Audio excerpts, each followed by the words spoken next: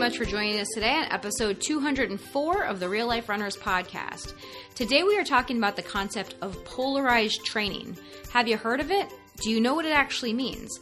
You might have heard of the 80-20 rule, but that's not the full picture of the story. So today we're talking about what you need to know about polarizing your training so that you can reap all the benefits as a real life runner. This is the Real Life Runners podcast, and we're your hosts, Kevin and Angie Brown. Thanks for spending some time with us today. Now let's get running.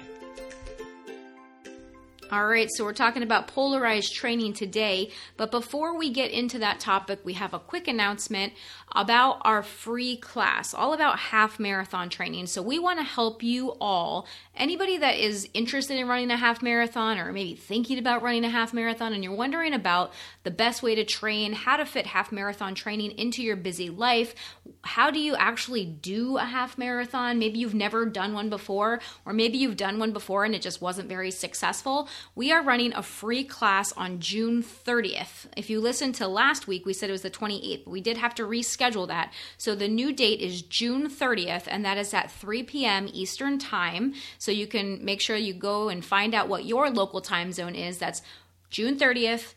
At 3 p.m. Eastern Time. So if you are interested in running your first or your best half marathon, make sure that you save that date and mark your calendars so that you can join us for that free class. We're going to be giving out all sorts of valuable information there.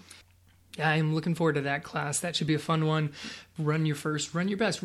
Combo them. Make it your first and your best. Well, the first one is kind of already automatically your best, right? Automatic PB. Automatic PR, PB, whatever you like to call it. It's your best time ever if you only run it once. Yeah. But ultimately, we really want to help you guys feel good crossing the finish line. Even if you've done one before, maybe you haven't hit your goal, maybe you just felt like crap when you crossed the finish line, we want to help you guys learn how to train in a way that is going to support you as a runner so that you can train your mind, body, and skills for success. So again, June 30th, 3 p.m. Eastern Time, mark your calendars, and we'll be giving out some more information on how exactly to register for that class in the coming weeks here. So make sure that you're following us on social media over at Real Life Runners on Instagram. We're on TikTok now. We're on Facebook. We're everywhere as Real Life Runners. So make sure that you're following us on social media because that is one of the best ways that you can get all of our updates. And then obviously if you're on our email list, you'll be the first ones to know when registration is open for that class. So let's jump into this concept today of polarized training. Kev, start us off here and just give us an idea of like what polarized training is. All right, so polarized training kind of came about at the same time as this whole 80-20 training philosophy where athletes should train at easy efforts and at hard efforts. And that there's this essentially dead zone in the middle is the concept behind polarized, which really paints with way too broad of a brush, which is really the gist of this episode. I mean, I hate to kind of hit all the way in there, but we're going to dive into the details of that. But polarized suggests that you run your easy stuff really easy, and then you run your hard stuff really hard. Right, and I mean, there are some coaches out there that believe that all of the things in the middle are basically wasted mileage. Yeah, like it's a dead zone. Yeah, that dead zone, you want to avoid it at all costs. It doesn't do any good for you. And there is something to be said about that, but it's not the full picture, and we will definitely be giving you guys the details as we go through this episode. Yeah, I mean, one of the books that I read when I was first diving into the whole let's coach and not just like make stuff up, but actually know what I'm talking about and have some reasoning to this. I, as many coaches do, read Daniel's book on running and like all of the charts and all of the tables and everything. And Jack Daniels was big on make sure that you avoid this dead zone. And then they came out with like an update to that book, and he no longer had that dead zone in the one like super important chart that like all coaches reference when they reference Daniels. He's sort of like, yeah, that whole dead zone idea, there's benefits inside of it. Yeah, and the issue with the dead zone is that most runners are actually doing most of their training in that dead zone. And that's why a lot of runners are plateauing, they're injured, they're overtraining, and they're not even realize it, and they're not getting faster. They're not able to run longer. They come to us and they're like, I don't understand what's going on. And it's because a lot of people are spending time in that dead zone, or the formerly known as the dead zone. Sure, like Prince. The artist formerly known as Dead Zone. We'll give it a symbol. Yeah, exactly. So there are some benefits, but most runners, especially recreational runners that have never worked with a coach or never listened to a podcast or anything like that, are just going out and doing most of their running in that medium to moderate zone. And that you should really not be spending the majority of your time in that. You should be spending the majority of your time in easy running. So as we start out here, let's go over just a review of what different training intensities we should be looking at. All right, so Angie and I debated for, I don't know, like a year and a half about how many different training levels there should be. Mm-hmm. And we, for a while, said there were 5, and then we agreed that there should be more like 10. Well, because every time we were like coming up with training plans, you were like, oh, this one should be at a 3.5. And I'm like, well, why don't we just make it on a scale of 10 then? That should be a 7 out of 10. That's a 7.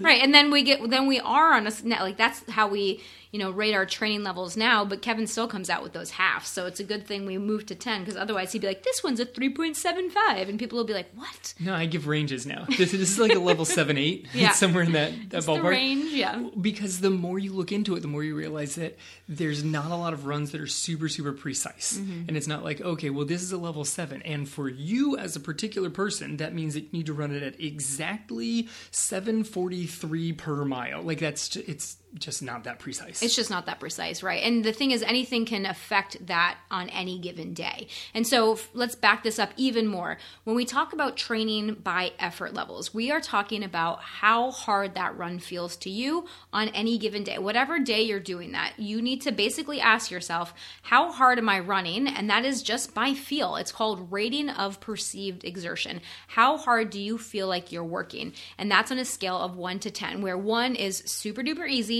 and 10 is super duper hard. And that is how you would rate any run on any given day. So it's not exactly tied to your pace, but obviously the faster you run, the harder effort you're putting forth. Right, but if you're going at like a hard run and you actually ate well the night before and fueled that morning, mm-hmm. got a good night's sleep, and just life isn't super stressful for you, it feels easier than, well, I slept 3 hours and the kid woke up in the middle mm-hmm. of the night and I just kind of shoveled home some like potato chips last night for dinner. Mm-hmm. Like there's a different level of how hard that run is going to feel the next day. Right, and this is why we don't usually subscribe very specific paces for our athletes. Like Kevin was saying, like you need to run this at 7:43 pace. Like there is a range. If you are a little bit above that or a little bit below that on any given day, that's okay, because maybe your body's just feeling really good that day, or maybe your body's not feeling really great that day, So we tend to do a lot of our training based on effort levels. And then for our personalized clients, we do give them pace ranges to hit, especially if they are aiming for a specific time goal. But it's not that, you have to hit every single mile repeat at 7:43 or you're not getting the benefit of the workout, which is what some coaches out there do say. I think that that's starting to decrease. I think that most coaches are starting to understand that there is a range, but there are definitely coaches out there that prescribe very, very specific intervals or times for intervals. And if you don't hit them, I know athletes that train with coaches like this, and they are completely upset about their workout if they're just a couple seconds off in either direction. Right, and then depending on what the interval is, okay, well, you're supposed to run quarter repeats. Well, now if you're a second off on the quarter repeat, that means that you're 4 seconds off of your mile mm-hmm. pace off of that. It gets weird, mm-hmm. and it's a small little range. And then are you actually running a quarter around a track, or are you assuming that the GPS on your watch is actually correct? Because if you've ever run the opening miles of the Chicago Marathon, the GPS on your watch is never correct. Right, and a lot of the pace zones are also based on how you performed in any given race. What if you had a really bad race one day and, your paces were calculated off of that? Is that an accurate representation of your skill level? Or maybe that race that your paces were based on was 6 months ago and you're in much better shape now, which is why effort level training can be a lot more beneficial to a lot of athletes. Right, and then some people connect effort-based training to heart rate, mm-hmm. which I just got this question this week. It has some pros and cons to this one also, because there is somewhat of a connection to it. For sure. There is definitely a relation. You go harder, your heart rate will go higher. You go easier, your heart rate stays lower. The problem is that, not this morning, but say last week, I went off on a nice easy run. This morning I went at a more moderate pace, but last week I went on a nice easy run and my heart rate spiked up because it was 90 degrees and mm-hmm. the humidity was 85%. Right. So even though I felt like I was going really nice and slow pace for me, my heart rate was still higher than it would have been if I strongly prescribed that heart rate has to determine my effort level. Yeah, and this is another place where it gets kind of gray, because if you are doing heart rate based training, a lot of that is based on whatever your maximum heart rate is. So number one, do you have an accurate calculation of what your max heart rate is? Or are you just doing the general 220 minus age, which is not that accurate, especially for trained endurance athletes? And also, if you have a run, if you're prescribed a run in a given threshold range, right? Like say I'm supposed to do the majority of this range in zone 3 or in zone 4, right? That's say your zone 3 is 130 to 150 beats per minute. Sure. If you run the majority of your run and it's a 151, it's putting you in zone 4 and giving you a completely different benefit to that workout according to your magic watch. Yep. Yeah, according to the magic watch, right? But is it really? Like, is it really that precise? Yeah, I mean, I forget which podcast I was listening to, but the coaches were going back and forth. They're like, does your body really know the difference? They work with very high-level athletes. So they're like, does your body really know the difference if you do a quarter repeat in 66 seconds versus 67 seconds? Right. Like, are you making completely different physical adaptations? The answer, well, no. Like, your body's going to adapt generally to what that overall training plan is, but it's also just going to adapt to what it needs to fill in so that you're more successful in that workout the next time you go at it. Right. And then how many times do you have athletes out there that train, and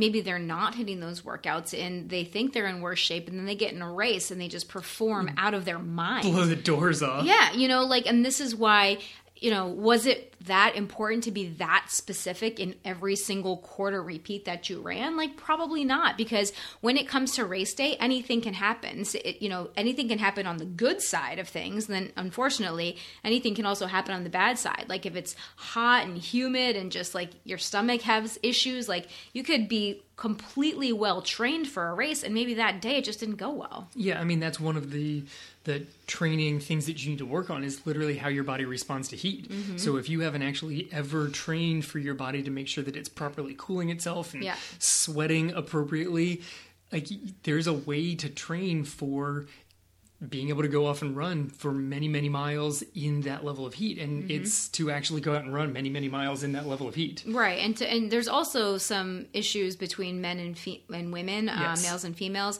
but that's not what we're getting into today. We'll do another episode in the future about that.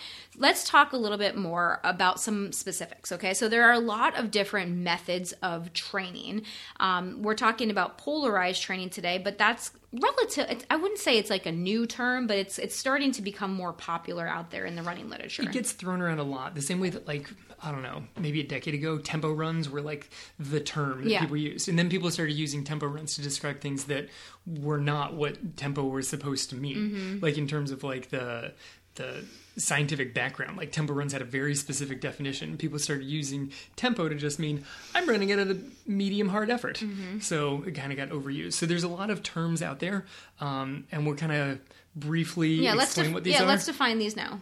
Okay, so first one, high volume, low intensity is pretty much what it sounds like. You do a lot of running, and almost all of it is very, very easy. This is like, to go to an extreme level, this is like Maffetone training. All of your running is very, very, very easy running. Right. On the opposite end of that spectrum, you have low volume and high intensity, where you're not running a lot of miles, but you have a much higher intensity of those miles when you do go out and run. Right, so you rarely have like a long, easy run. You just simply crank it up. Lots of intervals. Yeah, lots of like HIIT types of workouts. HIIT training is pretty much what you're working with on this guy. Then there's threshold training. Okay, threshold training is running most of your stuff at like a medium to medium hard effort. Okay, it's where like tempo training is actually supposed to be. Like there's it's also known as lactate threshold. Lactate runs. Like, you can actually scientifically measure this. It's where the buildup of lactate in your blood starts to substantially climb. There's like a jump in it when you hit a certain pace. Right. Then we have polarized training, which is where you perform a lot of your running at the easier level and then some running at the harder level. So polarized just basically means the two ends of the spectrum, right? That you're not doing a lot of stuff in the middle. You're doing a lot of running on one end and some running on the other end, and you kind of try to avoid that middle area. Polarized is essentially like the opposite of threshold training, whereas threshold spends a lot of time in the middle. Polarized was essentially like kind of the pendulum swing from when everyone's like, oh, threshold training's the key. Then the pendulum swung back the other way. People were like, avoid the middle section, only go to the sides. Right. Then there's pyramidal training, which is related to polarized, and it sort of breaks your training into different intensity levels. It says do most of your training easy, then do some of your training in that like middle to middle hard zone, and then do just a little bit of your training in the even faster zone. Right. So as your runs get harder and harder, you do fewer and fewer of them. Right. So essentially, as the intensity level increases, the amount of time that you spend at that level decreases. Exactly. And then we've got block training, which essentially combines a lot of these different things, where you essentially break up your training year, training cycles into smaller cycles where you focus on one thing. Right. And I mean, you can essentially say that the goal of the next 12 weeks is to focus on this particular type of training. And the thing is that even when you look at elites, when they still break their year down into 12-week cycles or 16-week cycles, a lot of them still essentially hang out mainly in one of the types that we've already covered. The focus might be slightly different, so your numbers are going to get just a little bit skewed. Maybe it's a little bit more easy running, maybe it's a little bit more harder running, but they tend to kind of stay in one particular program throughout the course of the year, even though the year is still broken up into training blocks. It's more of a mental shift of what's happening over the next several weeks. Right, exactly. So, like we mentioned earlier, most recreational runners tend to fall into the threshold training mentality, right? A lot of people, if they've never read anything about running before, never listened to anything, maybe they haven't bought the books or read the articles, they just decide they're going to go out and run. You know, I'm going to go out, I want to get back in shape, I need to start moving my body more, I'm going to put some shoes on my feet and I'm going to get out the door and I'm going to go out there and I'm going to run. And when that happens, most runners end up at that medium to moderate pace. It's just what most runners fall into. Right, because when you first get into it, running's not easy. Like, you head out the door for your first run and you're like, this is pretty hard. Oh yeah, I mean, there's so many people that have come to us, like when we started to talk about this, because we've done challenges on this and webinars and all sorts of things to try to, you know, help educate people in these types of ideas. And people, you know, that are joining our challenges have said, I don't understand what an easy run is. Like, that sounds like an oxymoron to me, because running is not easy. Right, and the thing is that you can dial that back, or you can add in some walks into your run to make sure that overall that run feels easy to you. Like, stick in some walking breaks, especially if you live in some place where it gets really, really hot over the summer. Like, maybe a walking break is necessary to make that run actually feel like it's still an easy run. Yeah, but the problem is most runners, most casual runners have a major mental block towards easy running, right? They feel like, well, if I'm going out there and it feels easy, then I'm really not getting the full benefits of my training. Like, why would it feel easy? Shouldn't I be pushing myself harder? Which is a big issue, because you actually get major benefits out of easy running. Like, that's when you get some of the most benefits without the wear and tear on your body. Like, you get the increased mitochondria, the capillary density. Like, you're literally making more energy and then getting more oxygen flowing out to the muscles. Those adaptations happen in huge amounts at very easy training. And they happen at higher training, but there's like you need to be out there for long enough. And it's hard to be out there for a long run if you're pushing it really hard every time you go out there. Right. Well, and there's also a lot of other hormonal adaptations that happen if you are pushing too hard. Like, you're essentially increasing stress levels in your body, and the stress hormones are rising, which are making it harder for all of these other processes to occur. Right. You ramp up cortisol and you literally can't adapt to the workout that you just did. Right. Even if the next workout was easier, like, okay, fine, this one will be an easy run and then I'll get those easy run adaptations. But your body's still like flooded with cortisol from the day before that you went too hard, and you're not ever gaining the benefits. Yeah, and then the people wonder why they're not losing weight, like especially if they're going into running with the intention of losing some weight and getting fitter, and they notice that they're not losing weight, or some people actually gain weight. It's because they're training too hard. So if this is you, please listen very carefully.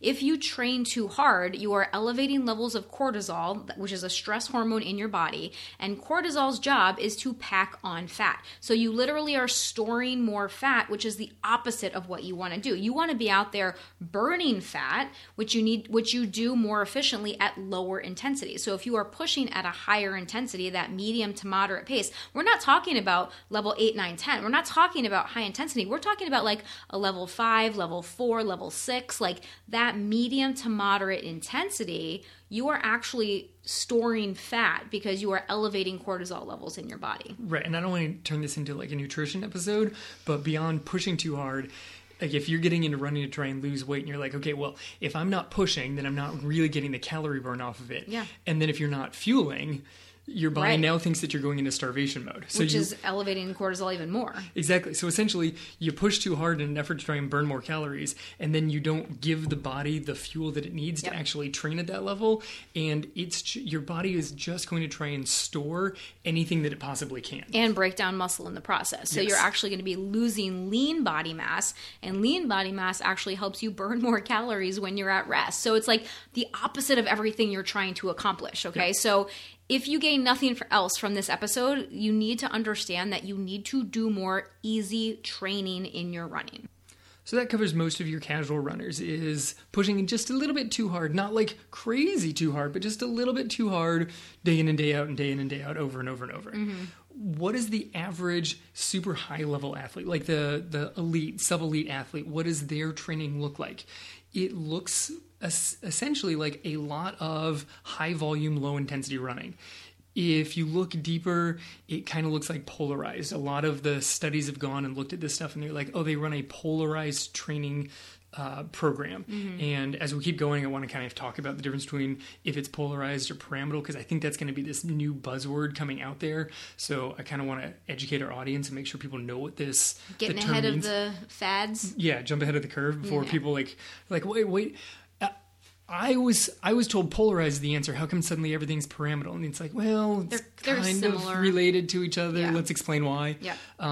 But a lot of these super elite athletes are doing incredibly high volume, low intensity, like 80, 85, 90% of their running in this very easy, moderate, like very easy pacing. Yeah, I mean, like you look at some of these amazing elite Kenyan runners or Olympic athletes, and they do so much of their training at low intensity. There are Kenyans that literally run sub 5-minute pace for a marathon that go out some days and run somewhere in the 8-minute to 10-minute range for their miles. Like 8-minute pace, 10-minute pace, like that's how slow they're going. Like minutes and minutes and minutes slower than what their race pace is. And for their marathon race pace. Right.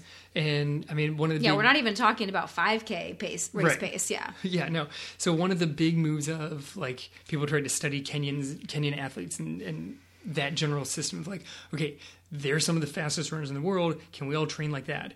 And what often happens on their like easy run days is they go off and start super slow, somewhere in the like 8 to 9 minute range, and then it kind of gradually. And can we just say like super slow relative to them? Yes. Like we don't want to say like that's a super slow pace because it's totally not. No. Especially for us recreational runners, a lot of us would be very happy to hold that pace. But for the Kenyans, that is a super slow pace when we're talking about, marathon pacing sub 5-minute mile. Right. We're talking relative, because I know I saw like on Instagram like a month or so ago, Molly Seidel, who's like one of the United States Olympians in the marathon. Hopefully she'll get to participate this year. Yep. Hopefully they don't cancel the Olympics. But she put something about like how she was going out on a super slow run and it was at like 9-minute pace, and people on Instagram got all mad at her. People flamed up on her. Yeah, but I mean, like for her, it is a slow pace if it's like 4 minutes slower than what you're shooting for your race pace. Right. If you're running a marathon at like 5:30 per mile, then 9 is slow. Right. If you're running a marathon at 9 minutes per mile, then 9 is not slow anymore. Right. Like that's no longer your easy run. That's your marathon pace. But if you were to, extrapolate that to you, if you're hopefully trying to hit a half marathon or marathon pace around 9 minutes, how slow should you be doing your easy runs? And that's where people get a little thrown off. Right, because they look at that number and they're like, I'm not that slow. And there's like all this mind drama around going that slow. Mind drama around it. It's a great phrase for it. Yeah. Is I can't go slower than this. That's how long it would be if I was running my marathon pace. That already feels so slow for me. It's like, okay, but you got to pull back from that so that you're not straining yourself, so that you don't find yourself sliding into that middle range, because the middle range, like we've pointed out, it's not a dead zone, but if you train too much in the middle, if you're like level 1-2 slides up towards 4-5, then when you try and go at like level 8-9, it's going to slide back towards 6-7, and suddenly everything's a 5. Right, exactly. And so we should try to take some, lessons from these elite runners. Obviously, we're not elite runners. We are not training at the same volume as professional runners, but high volume, low intensity on a polarized level where you're spending the majority of your time, like Kevin said, 80 to 90% of your time should be spent at that easy level. Right. And then on the super elites, there's a slight change. So this whole idea of block training, there's like essentially their preparation phase, pre-competition, competition phase. You've got different like cycles throughout the year. If you're a marathon runner, you've got like probably a handful of marathons that you're like aiming for. If you're a track runner, they've got different like windows of races that they're aiming for. So depending on what essentially season they're in and what goal distance they have, some of them will move more towards polarized training or less towards polarized, and it'll look even more just high volume, low intensity. Exactly. So let's talk a little bit now about the difference between polarized and pyramidal. Like we started to kind of get into it, but let's just be very specific so that we can make sure everybody understands this. Okay, so a lot of these studies on all the different training methods, one, they come from a variety of sports, because if you're like an exercise physiologist, there's crossover between cycling and cross-country skiing and rowing and running. They all kind of get pushed in as endurance sports training. It's also tricky to take high-level athletes and say, okay, your training's going great. We'd like to do this to you for the next 8 weeks. And just see what happens. We're not sure what's going to happen, but we'd like to check. So a lot of the studies basically take the elite athletes' training programs and see what it looks like as like a retrospective. Right, so it's retrospective versus prospective. Yes. So when they started taking apart some of these training programs and really analyzing it, the early studies said, oh, wow, all the elites train in this super polarized manner. They train either very, very easy, and then they put like 15 to 20% in the very, very hard. Right, and this doesn't really paint the full picture of this, right? Because the way they would look at it is they would say, okay, they have, say, 12 runs per week, right? Because a lot of the elites train twice per day. So if they have 12 training sessions per week, how many of those are hard? And like, oh, they have one hard day here, so that's 1/12 of their training. So that's what we should all do in our polarized training schedules. Exactly. And then, you throw in a couple of hard sessions throughout the week, and it adds up really quick that it makes it look like that the elites were doing a lot of high-level, like faster runs, which was not exactly the case. Okay, so here's the thing. Here's how they measured it. They either talked to the coaches and said, what was the goal of that session? Like, if you were to put it on a level, and a lot of these studies go levels 1 through 5, they ask the coaches, what level was that? And they'd be like, oh, the goal of that session was level 4. It's like, okay, but they did 10 miles of running. And that included like a 3-mile warm up, and then they did a handful of 400s, and then they did like a 5-mile cool down. Right. Yeah, the 400s, the goal was at level 5, but there was also this warm up and this cool down, or they'd ask the athletes, how hard was that session? Well, if you just went through a grueling track workout, your mind doesn't think, well, I had this warm-up and this cool-down that were pretty relaxed. It goes to the hardest part of the workout. And so the athletes would be like, that was like a level 4. That was a level 5. Like, that was as hard of a training session as I do. And so because the way the studies were designed, they essentially counted training sessions rather than look at you train for this many hours over the week and this is how much time out of that your body was physically in the different training zones. Right, because the thing is, when you do these high-level speed sessions, so let's just take quarter repeats, for example, you're spending a couple of minutes running a quarter, 1 to 2 minutes probably, maybe a little bit longer, and then you have a break. And then you do it again and you run hard for a minute or two and then you have a break. And that's how interval sessions work. So yeah, you might be doing, a total of like 12 quarter repeats, right? But say you are running that at 2-minute pace, right? Say your goal is 2 minutes per quarter, which is an 8-minute pace.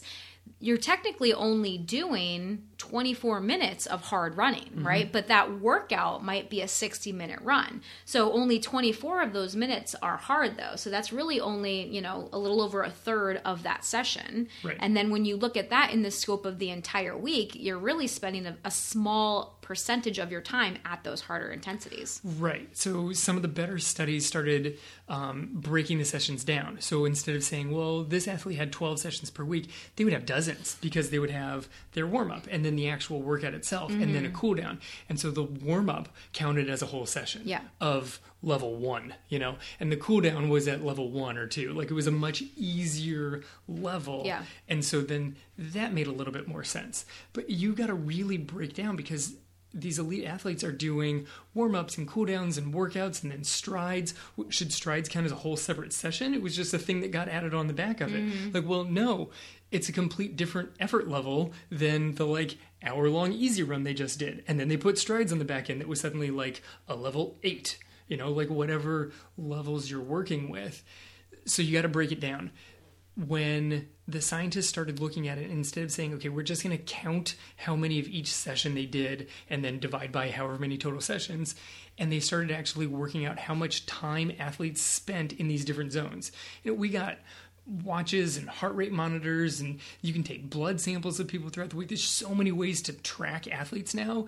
When they were actually very carefully trying to figure out how much time did athletes spend in these different things, they came up with totally different numbers. Suddenly, the overall training did not look like a polarized training schedule. It didn't look like a dumbbell anymore with a giant volume over here of easy running and a pretty good volume over here of very, very hard running and nothing in the middle.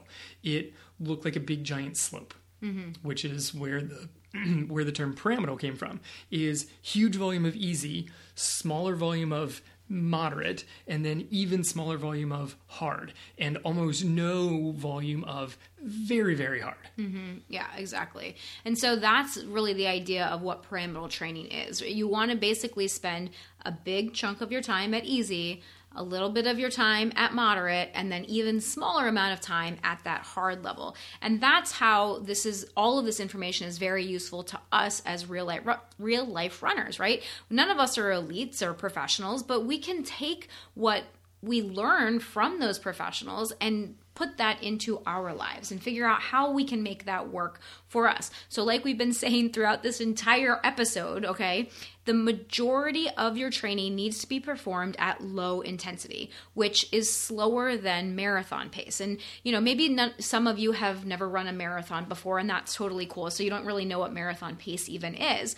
But marathon pace for, our intents and purposes is probably around a level 3, right? Level 3, 4. And when we talk about easy pace, we're talking a level 2, maybe even a level 1 sometimes. And so when we tell our athletes this, a lot of times there's pushback, right? Like, I don't know what a level 2 is. How can I go that slow? I'm already a slow runner. How can you expect me to go even slower? If I go even slower, how do you expect me to get even faster? And the answer is it just works that way, because we have to make these physical adaptations in our body. Like we explained earlier with cortisol and hormones and capillaries and mitochondria, all these different things. Like, we are teaching our bodies how to use oxygen more efficiently. We are creating more pathways for oxygen. And then we are teaching our bodies how to use fuel more efficiently and regulate our hormones in endurance training as well. So there's so many different adaptations that are going on in the body when we train, and that lower intensity helps your body to have so many benefits and so many really, really great adaptations so that you can get faster, you can run longer, you can avoid injury and overtraining, which I know is super important to our audience. Right, and that's the last one. That's like the next point that I want to cover here is you can avoid the injury and the overtraining. Yeah. Because you get the same benefits, because they've done studies on this one, of they took people and basically put them through high volume, low intensity or threshold training. So they broke their training down and made it like 90% easy, none in the middle, and 5% kind of like harder. Yeah. Or they like moved this thing around and made like 60% of their running in the middle, with just like a little bit of easy and a little bit of hard, but almost everything in the middle. And they were making similar adaptations in terms of like increased mitochondria, capillary density, like all of these different adaptations, but they were also showing higher levels of stress inside the muscles, higher levels of different enzymes that are like key markers for overtraining. They were measuring quality of sleep, and sleep was rapidly diminishing. Basically, they weren't hurt, but they were showing all the signs that they were about to be hurt and fall off the edge. Right, and if they would have continued that study a little bit longer, that's probably would have happened. Right. But they weren't any further ahead on the positives. Yeah. Like, there was no extra benefit from doing that training instead of doing the easy training. They were getting similar positive results, plus this danger results of, careful, you're pushing it too hard. Yeah. Well, why not take the easiest route to get the best results? Yeah, I would vote for that one too, right? I mean, like, when you go out there and you run easy, like, you feel better, you can maintain conversations with your friends, like, you come home and you're not just completely wiped out the rest of the day. Yep. Like, there are so many actual benefits, and if there's no benefit to pushing yourself harder, why would you do it? Why would you keep doing it? And why would you risk the, possibility of injury and overtraining to keep pushing at that level? And okay, so here's the thing: is there's a small benefit of pushing there. Tell us. Mental. If you're going to be in a race where you have to find that like moderately difficult, this is not super, super uncomfortable, but I would prefer to run slower than this. Yeah. And the finish line is still miles off. You are not prepared to do that mentally until you've practiced that a little bit in your actual training cycle. Absolutely. It's not the physical adaptations. Like, your body can physically do it based off of like a lot of very easy running. You could then go out and hit a half marathon, a marathon, based off of a good volume of low intensity running. But when you hit the 20-mile mark in a marathon, if your body hasn't been in that place where it's like, this hurts and I'm not done, and your mind doesn't know how to deal with that, Yeah. then unfortunately, the body's going to win and the mind can't overrule. You have to mentally train some of this, which is why they've done some studies on essentially recreational athletes and said that recreational athletes can gain some benefits from training the threshold level that elites don't seem to gain. They couldn't come up with a conclusion as to why. I'm convinced that the answer is purely mental. Totally. That the elites had put themselves in that like hurt place. They know what pain feels like. They know what pain. Yeah. They dance in the pain. Yeah. Whereas your casual recreational runners, if it gets hard, they slow down. And when they were in this training thing where the scientists were essentially saying you have to stay in this place, Yeah. they mentally adapted to find mental tricks to be like, okay, this hurts and I have to keep going. Totally. Like, that makes so much sense. And that is why pyramidal training has a huge benefit for us, right? Because you're getting the major physical benefits with the easy. You are getting physical benefits with the moderate, but you're also getting a ton of mental benefits to allow yourself to stay in the pain. And then you're getting a ton of benefits, both physical and mental, from the hard. You just have to make sure that the moderate and the hard running is a smaller portion of your training and that the majority and the bulk is still in that easy zone. Right. So if you're looking at your own training and you're trying to be like, okay, so how much time do I actually spend there? One, you don't have to do math on 80% and 20%. Yeah. Like, if you're not sure what the run should be, in all likelihood, err on the side of make it easier than you think. Like, that's the other thing is when you go to the medium pace or even like the harder pace, these studies were finding that harder for some of these athletes, like the level 7, was not what we've talked about a lot on this podcast, that it was easier than you'd think. that for elite athletes, when they took it to a fairly difficult level, and they were doing it based off of like reading lactate levels in their blood and all sorts of like actual physiological markers that they were checking, that they were running somewhere between 10K and half marathon pace. For a level 7? For their like higher, harder workouts. Now, don't get me wrong, when an elite is running like a 10K pace, that means as hard as they can run for about 30 minutes. Yeah. So that's a different pace than Some maybe of us. a lot of us recreational runners. Yeah. But it's probably easier than you think. Like, just because it's a hard day does not mean you need to be like dry heaving on the side of the road. Right. It doesn't mean that you're doing hill sprints on every hard day. Every hard day does not need to feel like you should probably like call a doctor at the end of it. And put your hands on your knees and you can't catch your breath. Right. There's benefit to that. Yeah. Just putting that in every once in a while. Every once in a while. But you definitely don't need that coming twice a week. Right. Like, you really don't need that coming twice a week. Right. So for general health, you want to make sure that you're hitting runs in all of your zones, you know, but again, we're backloading and doing a lot of the stuff at the easy level, but especially for those of us that are over the age of 30, which is probably all of our audience, I would argue. Like, we might have some under 30, but over the age of 30, we start to lose lean muscle mass. And it's important for us to continue to build muscle as we get older and continue to maintain the muscle that we have as well. And we do that through hard training, high intensity training.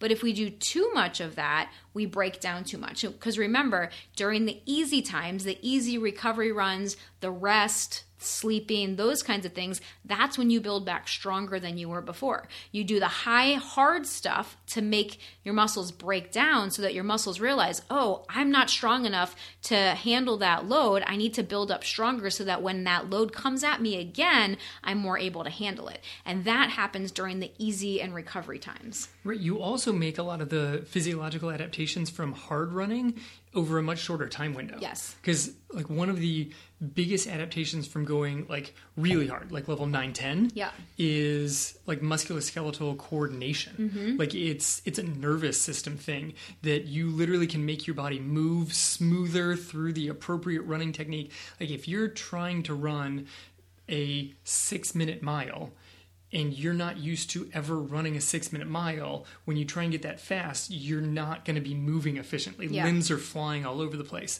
So to get your body to know what it's like to run at that pace, you have to spend a little bit of time there. You don't have to spend a lot.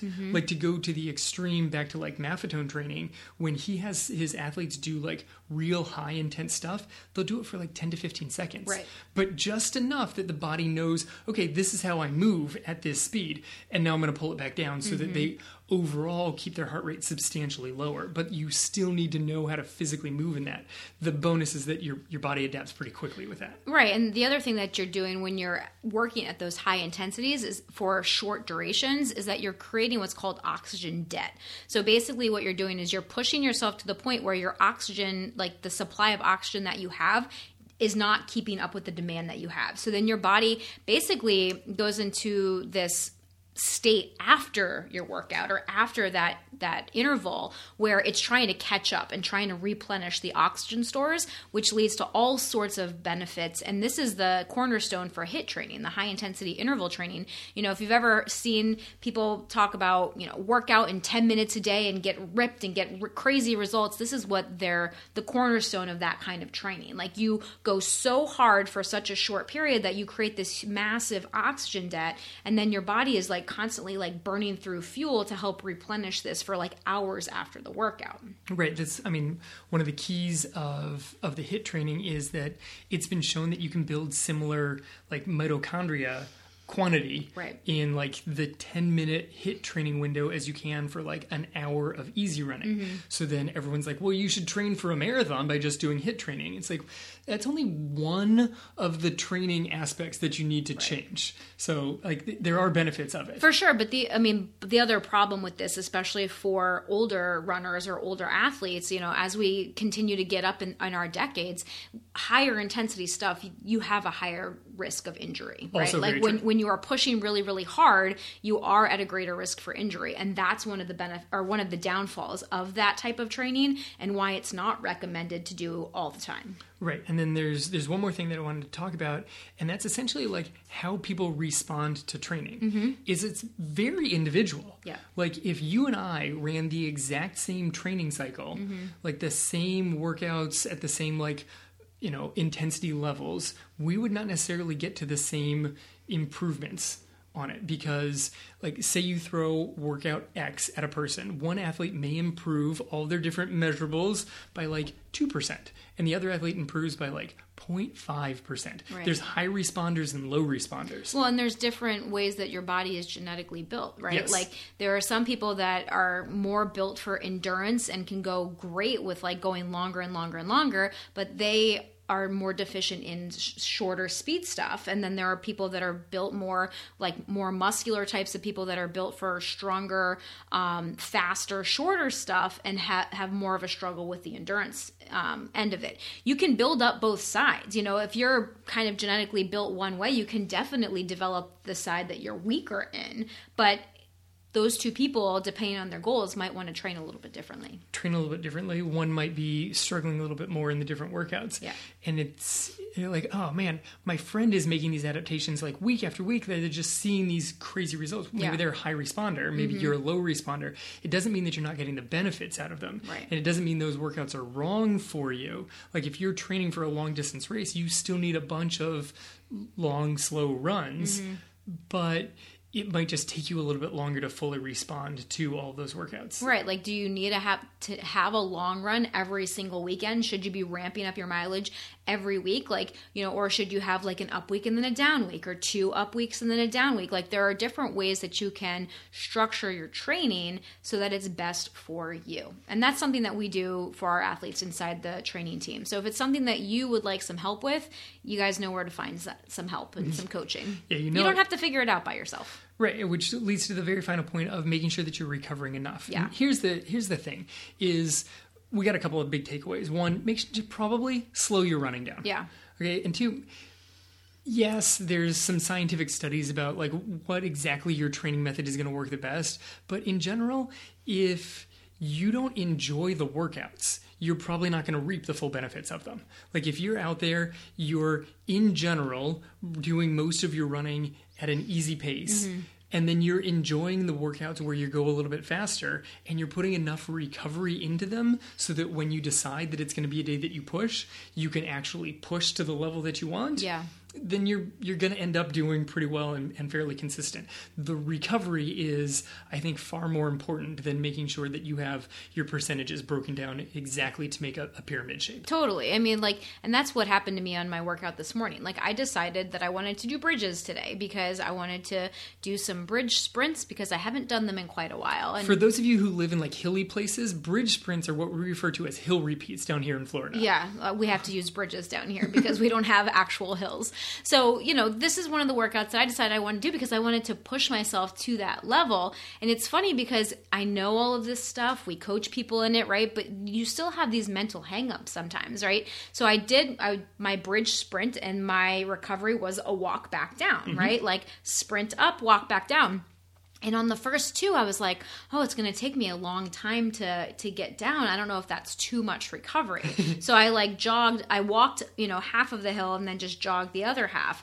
And then by the time I got, halfway through the workout, I'm like, nope, I'm going to be walking walking downhill. Yeah. And that's okay. Like it was, 2 minutes in between intervals or 2.5 minutes between intervals. And I was like, is that too long? And I was like, you know what? This is what my body needs so that I can have the strength and the power to hit that interval again. So recovery is absolutely critical when you want to be pushing yourself to those higher levels. And it's something that a lot of people have a hard time with mentally because they're like, well, if I'm out here walking, then I'm not actually pushing myself and I'm not actually running the full time. So my 5-mile run isn't really 5 miles of running. It's really only 4 miles of running and then some walking thrown in between my intervals. Like, yeah, and that's okay. Like that's exactly what you should be doing now. Yeah, exactly. So the recovery within a run, and then you're certainly going to take an easy run tomorrow. Yeah. Are you running tomorrow again? I think so. But it's going to be easy because Right. you were sprinting up over a bridge today. Yeah, So. usually Wednesday's my strength day, but we'll see what I decide to do. So that is what we have for you guys. Hopefully that was really helpful. Again, the biggest takeaway is do more easy training and actually make your easy runs easy. We're talking like a level 2 out of 10 if you have to rate it on a scale of 1 to 10. Do most of your runs there. Do some at a moderate level, and then do a little bit of sprinkling in at that harder, level 8, 9, 10 for the best results, for the least risk of injury, for just overall happiness and progress, that you can make in your running.